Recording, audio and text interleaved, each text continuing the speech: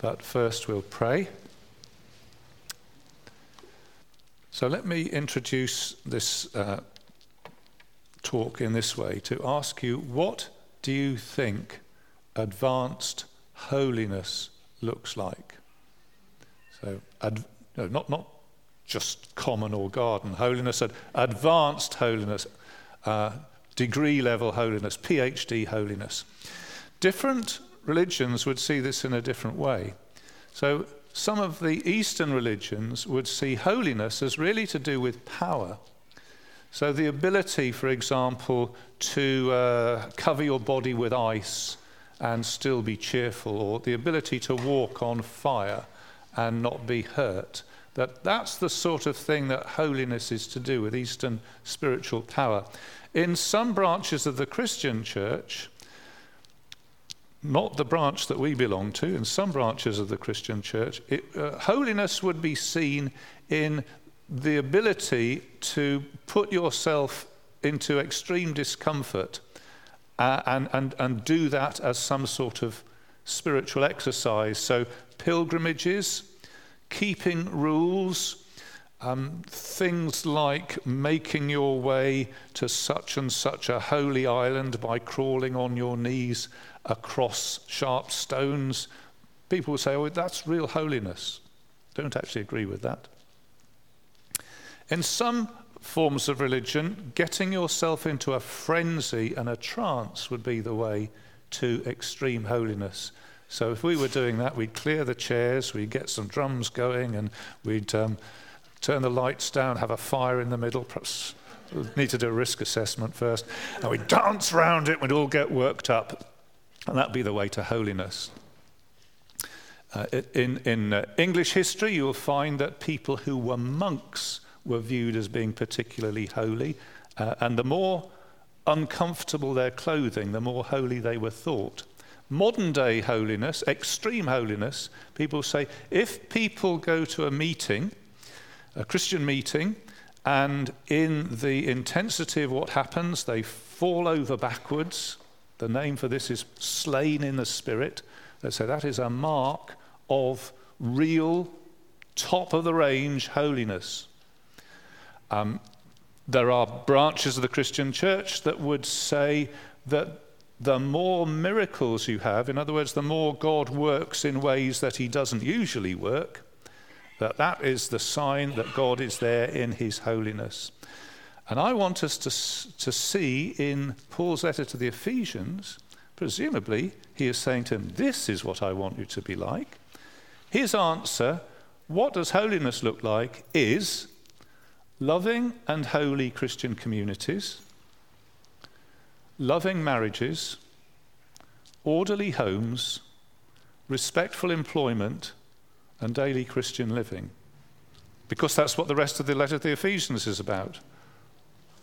And you may say, well, Paul, you've got this wrong, because you've missed out the frenzy and you've missed out slaying in the spirit. And Paul says, well, actually, no, I've written what I've written. This is what I want you to be. This is the way of holiness. So that's what we're going to look at this morning.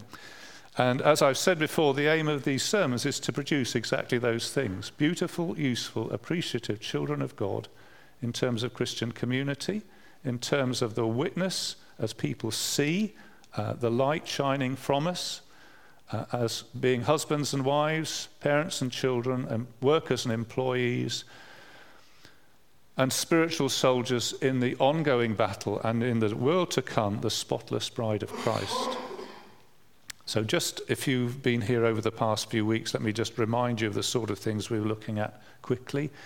It says, for example, in chapter 4, verse 20, you did not come to know Christ that way. He talks about how we've learned Christ. You were taught with regard to your former way of life to put off your old self and to put on the new self. So he talks about how you learned Jesus Christ. So it's all to do with Jesus Christ. This is Christian ethics. This is how Christians are to behave. It's about walking, you remember? So we were thinking about going forward steadily. And he says, don't walk the way you used to walk before you were a Christian. Walk in a Christian way. Walk as children of light. So we looked at that, and we had a song about wake up, O sleeper, and rise from the dead. Probably been going round in your head. Probably not thanking me for reminding you of it.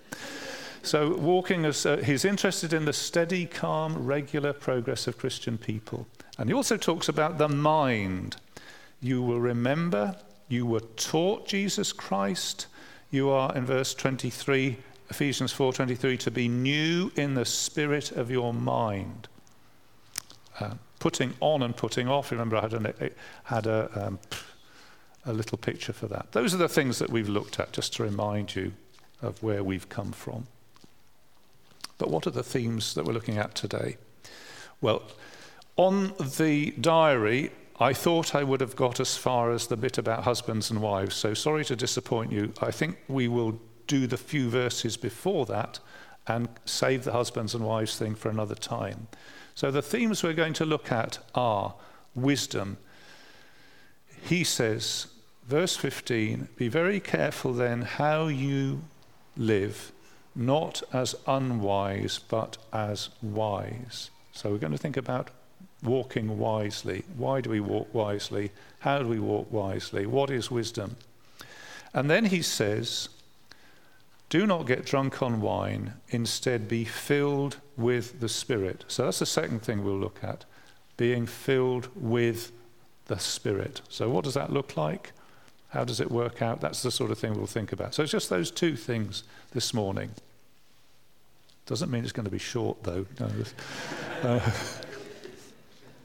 So let's, didn't want to get your hopes up. So let's look first at wisdom and understanding.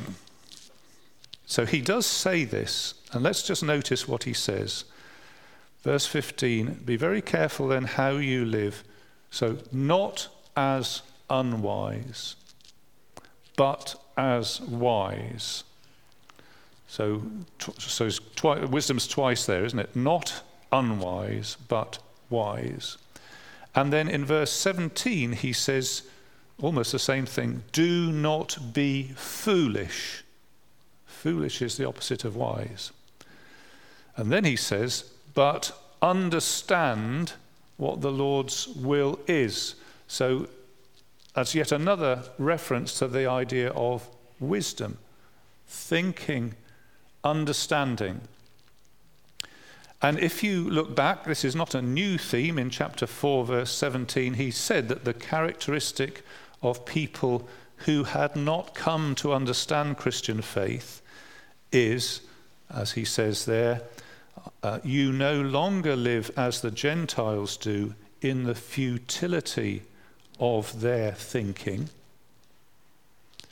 They are darkened in their understanding and separated from the life of God because of the ignorance that is in them due to the hardening of their hearts. So he says the people who are not yet Christians, he says there's something wrong with the way they think. So if you were to say to them, aren't you grateful to God for all he's done for you? They'd say, no, I don't think that at all. Because their thinking has gone wrong. They don't understand the way things are with God. So he talks about futile thinking, darkened understanding, and ignorance. And he's already said that the way we become Christians is there's a mind part of that. It's a mind thing. Verse 20, you did not come to know Christ that way. You heard of him and were taught in him in accordance with the truth that is in Jesus.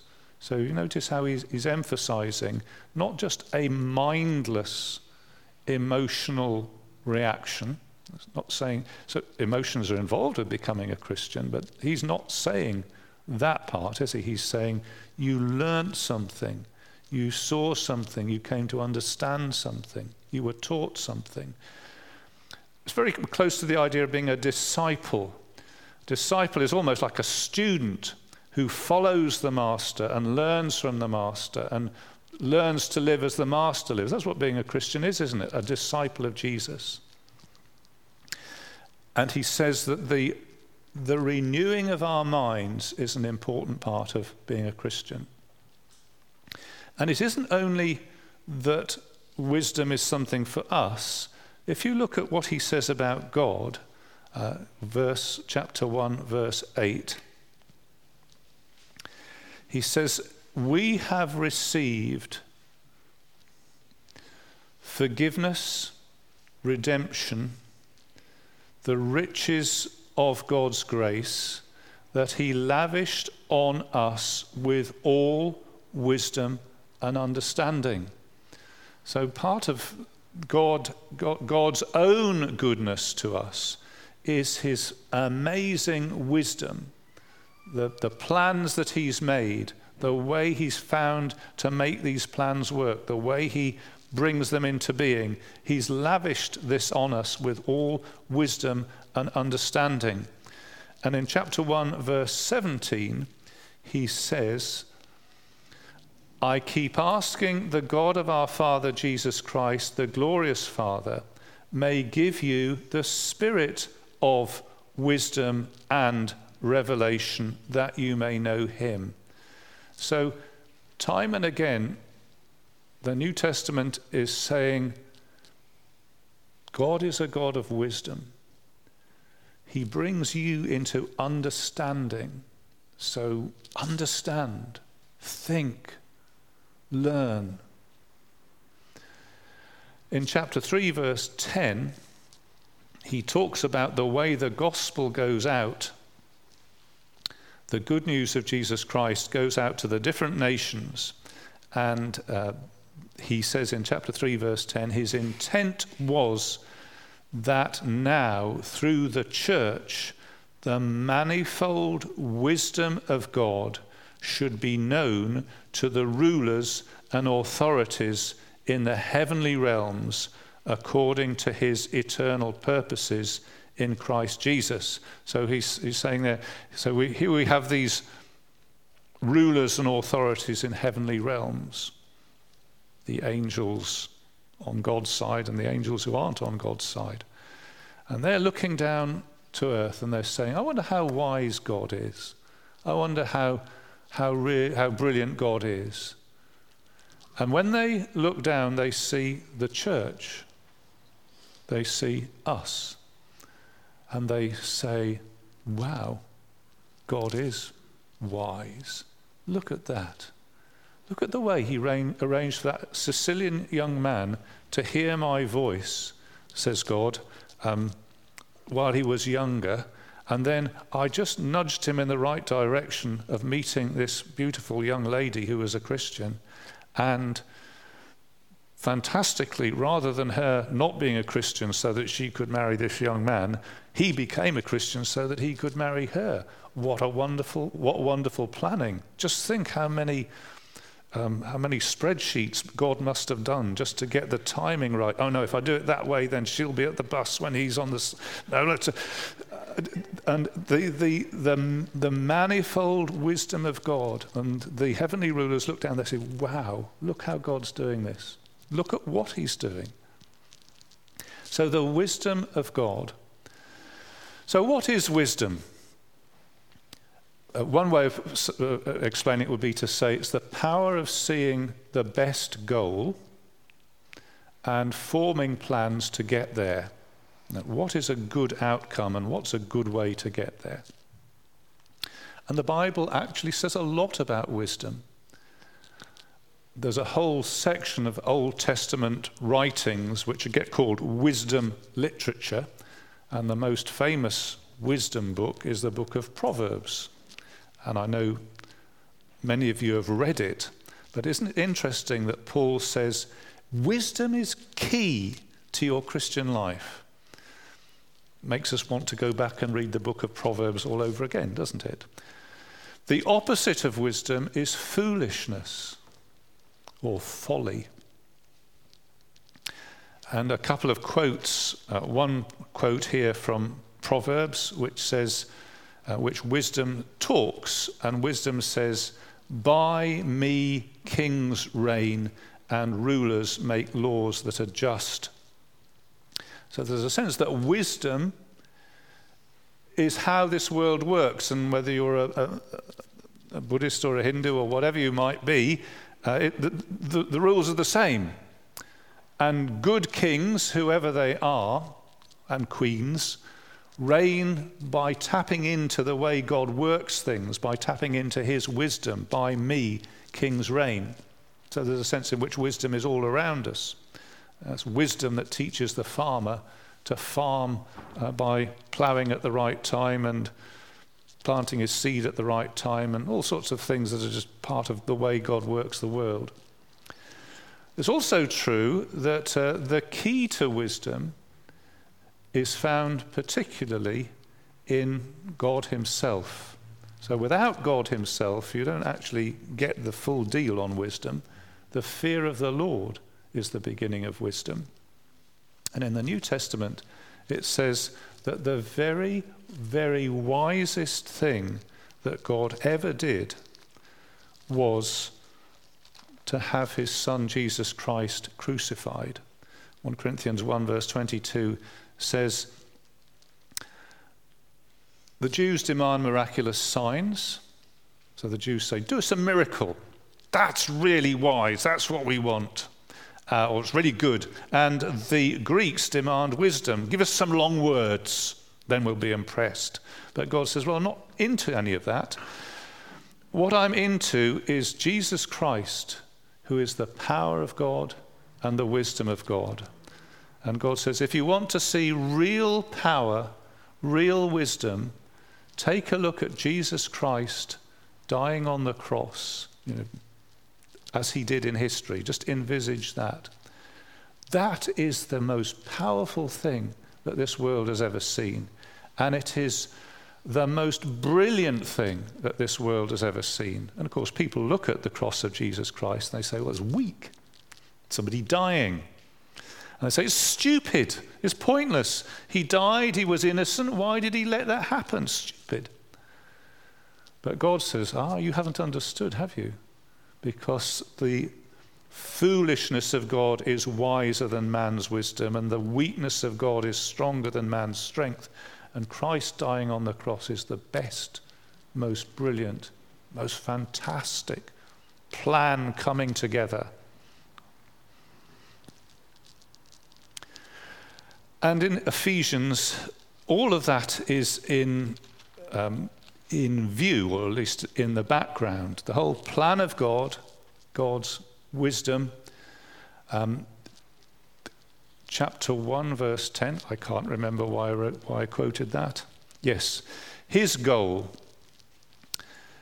This is his goal, to fulfill everything and bring everything in heaven and on earth together under one head, even Jesus Christ.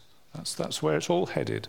That God will take all these strands of things that have been moving and bring it all together when Jesus Christ is head of everything, Lord of lords, King of kings, and everything fits together under him. That's where it's all heading.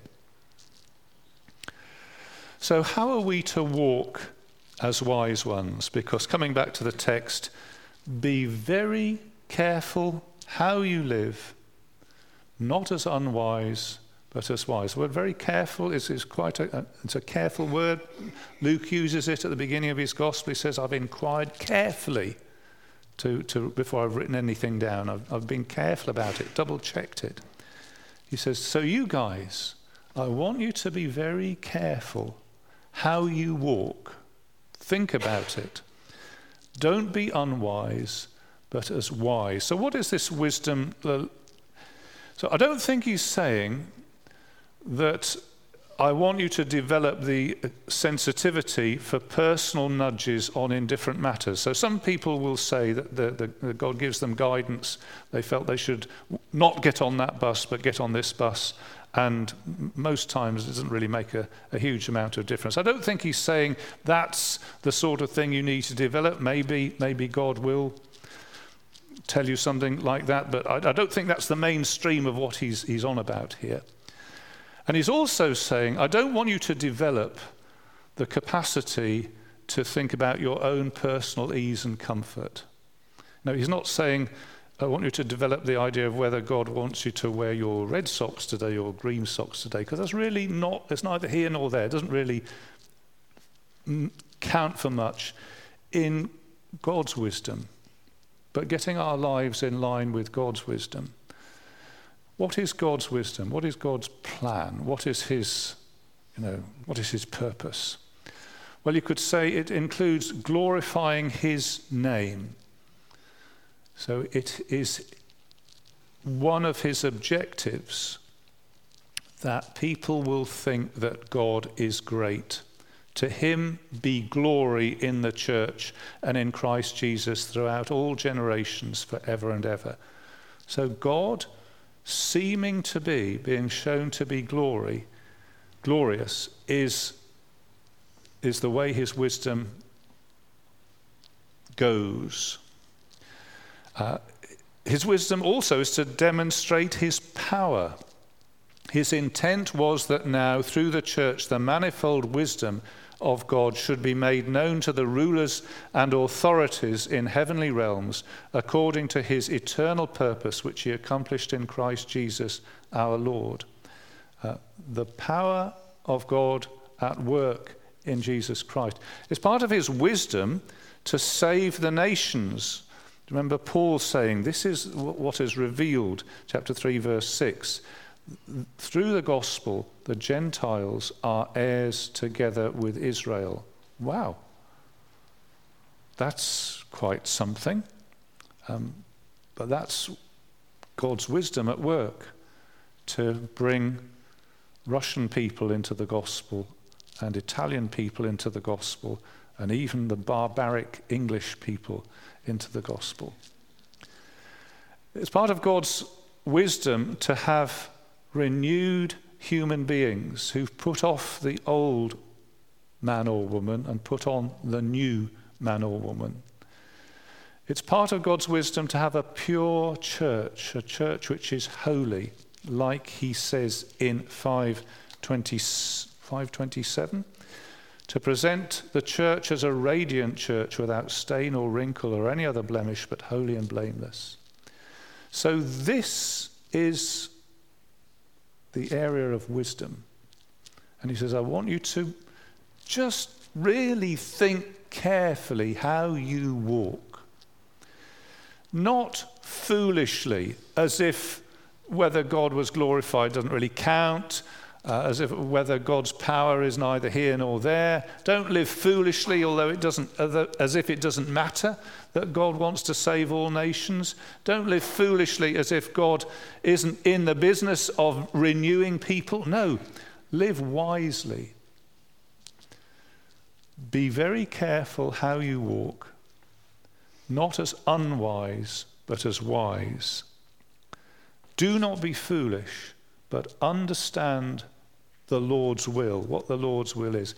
Develop the skill of Christian living in all the areas that God's wisdom touches on. So relationships, how you think of yourself, how you think about the gifts God's given you, how you think about what God's provided for you, how you are to serve God in his purposes. These are the things to think about so that you can walk not as unwise, but as wise. And he gives one particular example of this, which we'll now come to.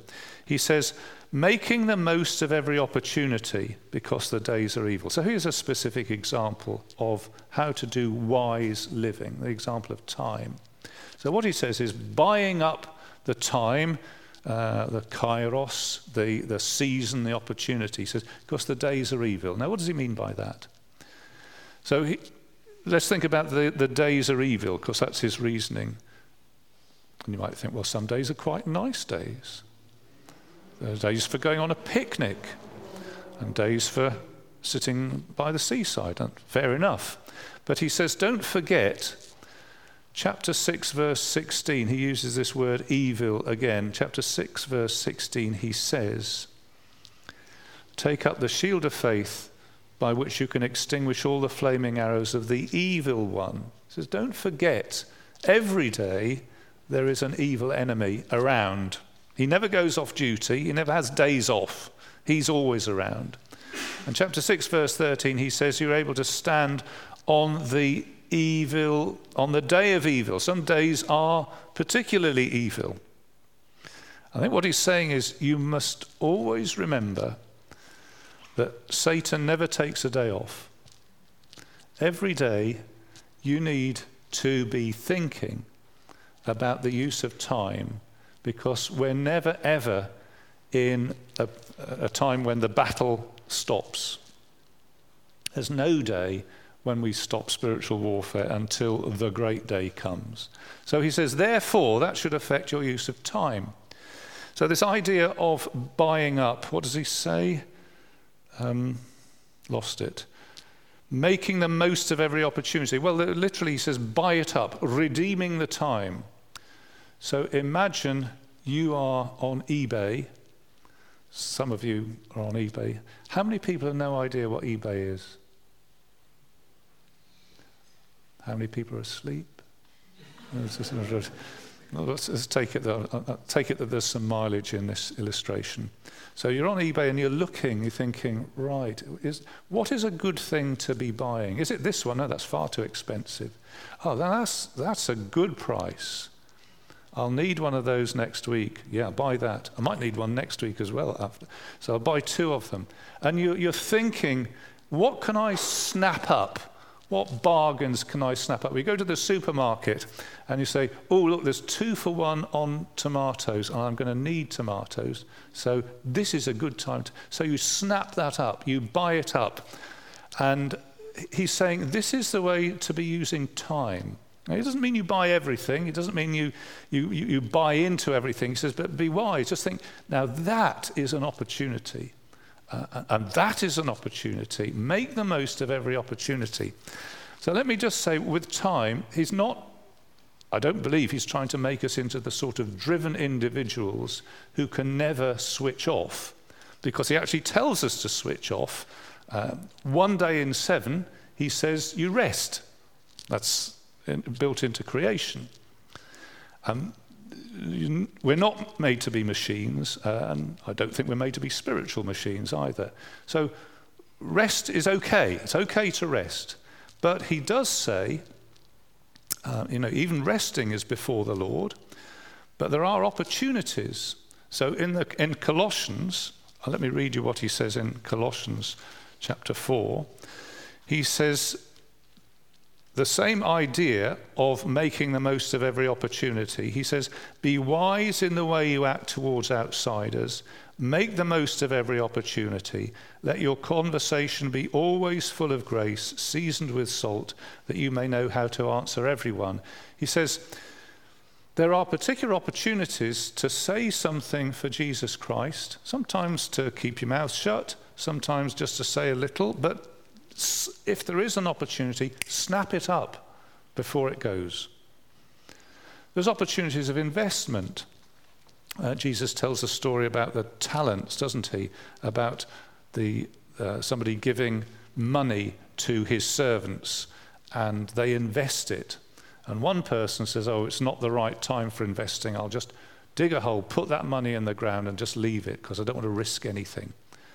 And when the owner comes back, he's really cross with that man. He says, you should have invested it. That was an opportunity which you didn't use. He's very cross with him. And so too, the hours of our lives are an opportunity to invest. And Jesus will be cross with us if we've never invested anything in the spiritual life. Look at all I gave you. And you never invested it at all. You never made anything of it. You never capitalized on that. Well, opportunity investment, opportunities for service. Wisely evaluate every opportunity. Some opportunities don't come round very often. Some opportunities only come round once a year. Some opportunities come round once a lifetime. He says, make the most of it. It's your job as a wise people capitalize on the opportunities that God gives you. There's wisdom. Let's move on to the second thing. So the second thing is in the next verses where it says, do not get drunk on wine, which leads to debauchery. Instead, be filled with the Spirit. So that's what we're going to look at. Did you get that? Do not get drunk on wine, which leads to, he says, debauchery, whatever that is. Instead, be filled with the Spirit. And then he goes on from there. So I think he's now talking about the things that dominate our lives. So now, why does he mention alcohol? Was it a particular problem in Ephesus? Was it particularly connected with the worship in the temples that they used to be in? I don't know. I mean, we do know that there are some cultures where alcohol abuse is a real problem. I guess Muslim cultures are spared this because observant Muslims do not drink alcohol, so they probably find other ways to resolve problems. But there are some cultures where being controlled by alcohol is a real problem. And he says, don't be fueled up on wine. Now, just say he's not forbidding wine ever. I think he says sensible amounts that do not make you drunk. He's not forbidding that. But what he does say is it leads to debauchery. Now, what does that word mean? It's a funny looking word, isn't it? In the original, it is the word for health turned upside down. So it's non-health, the opposite of health. So the opposite of salvation, unsalvation. And he says that if you're dominated by alcohol, it takes away the health of your life. It takes away the good things, the sort of saving things, the redeeming things of your life. And it makes you, I think he would say, subhuman. And he says, don't go down that road, sort of road to ruin. Now, in our culture, for sure, there are sections of our culture that are dominated by alcohol. But we could stretch that out, to have lives that are filled with, well, there's sort of many other substances nowadays that you can have your life dominated by. You could also have your life dominated by worry. What is this person filled with? They're filled with worry. They're filled with themselves. They're filled with lust. They're filled with trivia. They're filled with doing something on their little mobile phone all the time, or they're gaming, or they're texting, bing, ding, or they're just constantly filled with worry about money. It isn't just alcohol that can fill our lives and take away our health and our the good things. He says, don't be filled with any of that. Rather, be filled with the Spirit. So let's just think of it, be filled with the Spirit. Now, there is a little question about what he means here. So if you take a car that needs fuel, you would fill it with petrol. Am I right? That's the way you say it. What are you doing with your car? I'm filling it with petrol. And petrol is the stuff that you are putting in. It's the stuff you put in. Now, does he mean filled with the Spirit, like filling somebody with petrol? Or does he mean filled by the Spirit, in the sense that you would say, I took my car to the garage and the garage filled it with oil? So who did the filling? The garage did. What did they fill it with? Garage? No, they filled it with oil. So is he saying filled with the Spirit, that's the stuff that was put in, or filled by the Spirit, so the Spirit put something in which wasn't necessarily the Spirit? I've made that very confusing, haven't I? Filled by the... No, I want to go for that second one, that what he's actually saying is filled by the Spirit with God. I'd like to go down that route.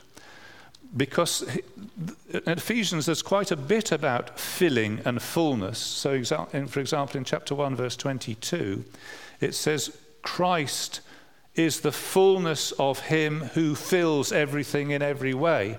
So he's saying that God fills, Christ fills. And he also says in chapter 3, verse 19, which is the prayer that he's prayed, he wants them to be filled with the fullness of God. So I'm thinking that he says he wants the Spirit to be filled with God by the Spirit. Be filled, so I've slightly retranslated it, by the Spirit instead of filled with the Spirit. You can have your own thought on that, but it makes it more Trinitarian. It isn't that the Holy Spirit says, okay, this is my department now, Father and Son, nothing to do with this, I do the filling bit. It's a sort of, the Holy Spirit with Father and with Son all together. By the Spirit we are filled with Christ, by Christ we are filled with God. And so I think that just is a more full-orbed way of thinking of it. Let's move on. Please, can we observe the grammar? So, be filled with the Spirit, verse 18. Be filled with the Spirit is an imperative. We have to do this. I'm so sorry. We have to. An imperative is telling somebody to do something. Okay? Hit him with a hammer is an imperative. Don't do that. That was just a figure of speech.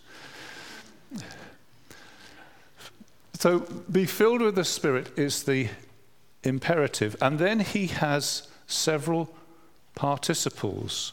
So the participles are ing words. So the NIV says, be filled with the Spirit, imperative. Speak to one another. The NIV says that's an imperative as well. Speak to one another. It's a command. But I did check it. I did look in the people who know what they're talking about books. He says these are participles, and there are a number of them. Be filled with the Spirit, imperative. Speaking to one another, participle. Singing, participle. Making music, participle.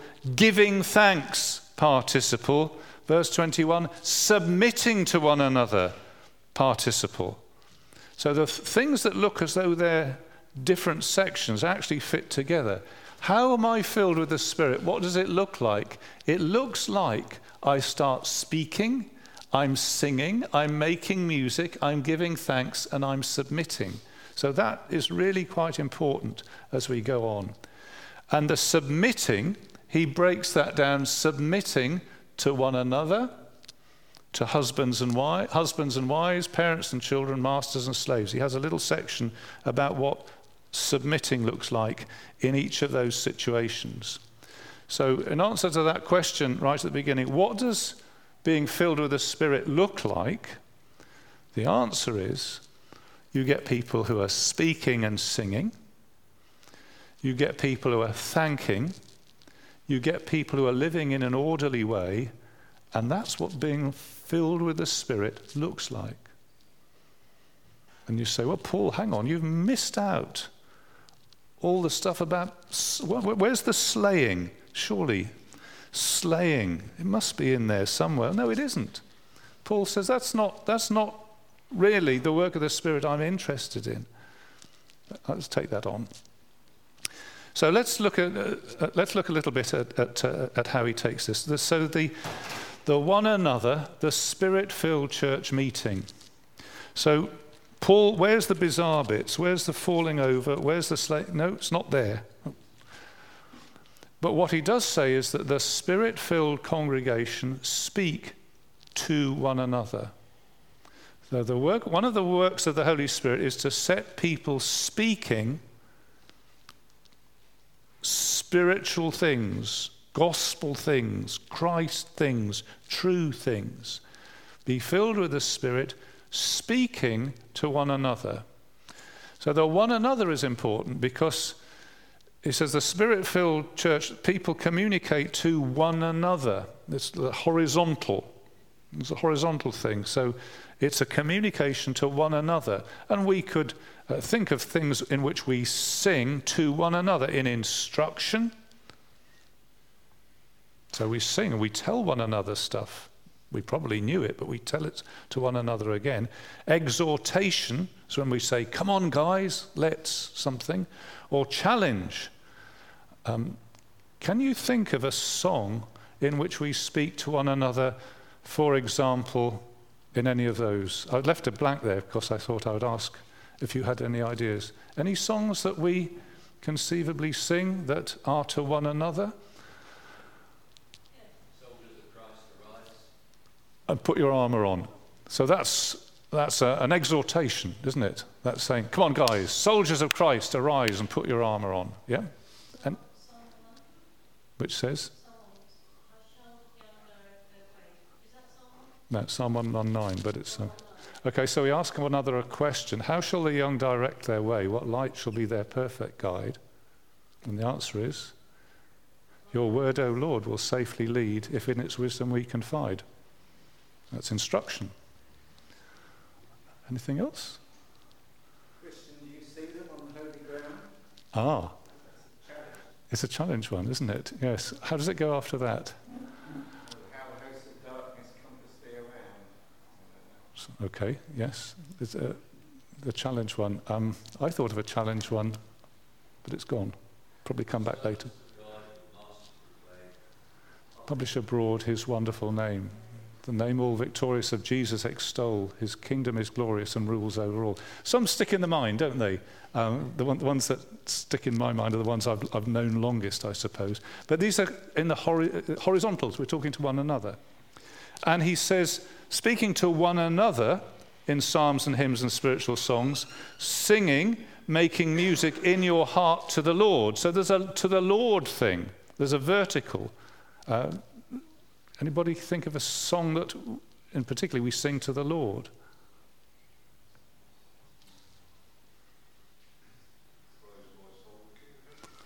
Yeah. Well, actually, praise my soul, the King of Heaven. It's actually addressed to oneself, isn't it? Praise my soul, the King of Heaven. So thank you. Okay. I don't know that one. Do I know that one? Okay.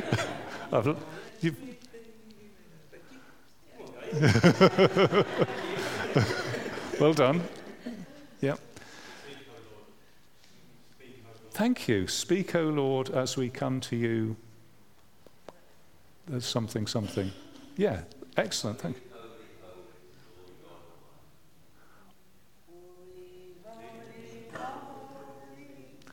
Lord God Almighty, your word. That's it, all in our song.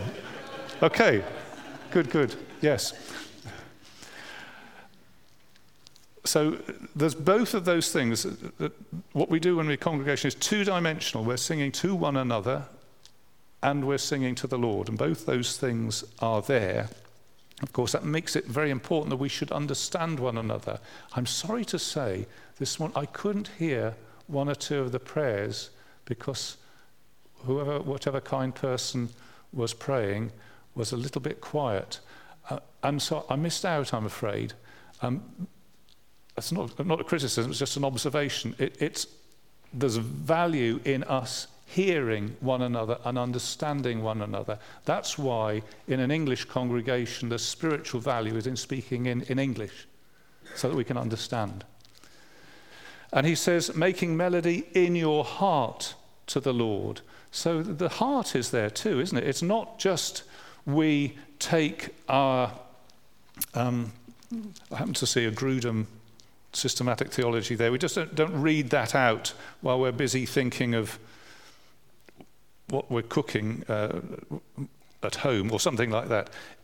It's a heart exercise. We make melody in our hearts to the Lord. And he says that one of the characteristics of Christian communication is thankfulness, always giving thanks to God the Father for everything in the name of our Lord Jesus Christ. So it's Trinitarian. We're filled with the Spirit, giving thanks to God the Father through Jesus Christ the Son. And he can use this word thankfulness as sort of covering the quality of all the stuff that we're doing. Thankfulness is quite a wide term. It isn't just thank you for my food this morning. Thanking God for he is good. Give thanks to God for he is good. His love endures forever. That's into the area of praise, really, isn't it? But he says this is what we do by the Spirit. And the next verse says, submitting to one another out of reverence for Christ. So the Spirit-filled church is speaking, thanking, making music, singing, and submitting.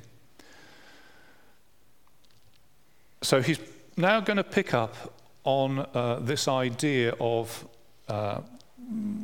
submission. It's a word group that's to do with order or pattern. So when Chris arranges the chairs so that he's got them all seated in a certain way, he's sort of lining them up in a particular order. And that's what he's saying here. Just get yourselves lined up in the order that God wants. Fall into place. And it's so submitting to one another, wives, husbands, children, parents, slaves, masters, etc. There's an order. It's interesting that even in this fallen world, there is a God-given order that we're meant to fall into. And we'll see some more about that in due course. He says submitting to one another. So does he mean, they discuss this, does he mean one another? So exactly opposite. So is he about to say, wives, submit to your husbands, husbands, submit to your wives? Children, obey your parents, parents, obey your children. Is that what he means by one another? And the answer, that doesn't make sense, does it? The one another means that as you relate together in the appropriate way, we each fall into order in what he would say is submitting to one another. So what he's not saying is Christians are as disagreeable, contrary, and rebellious as they possibly can be in every situation. That's the opposite of what he's saying. Why did I bother to say that? Don't know, really. I was just trying to give you what he's not saying. If you found a group of Christians and they, every time you suggested something, they were disagreeable, contrary, I don't want to do that, don't tell me what to do, and rebellious, I'll do my own thing, thank you. That would be the very essence of being unchristian about this. He says, submitting to one another out of, the word actually is fear of Christ. And that brings us neatly to where we started, because we started with the fear of the Lord is the beginning of wisdom. And this is where we end up. Just one footnote. Paul tells us to walk carefully, and if we think about it, we've each failed in all manner of areas. John says, I write this to you that you will not sin. But if anyone does sin, we have one who speaks to the Father in our defense, Jesus Christ, the righteous one. He is the atoning sacrifice for our sins, and not for ours only, but for the sins of the whole world. We might be conscious as we look at these things that we fail. Well, we need to come to ask forgiveness, and then we need by faith to pick ourselves up again, to follow after the Lord, to keep pressing on, to keep fighting the fight, to keep walking the walk. And Jesus says, you remain in me, and I will remain in you. Let's sing together.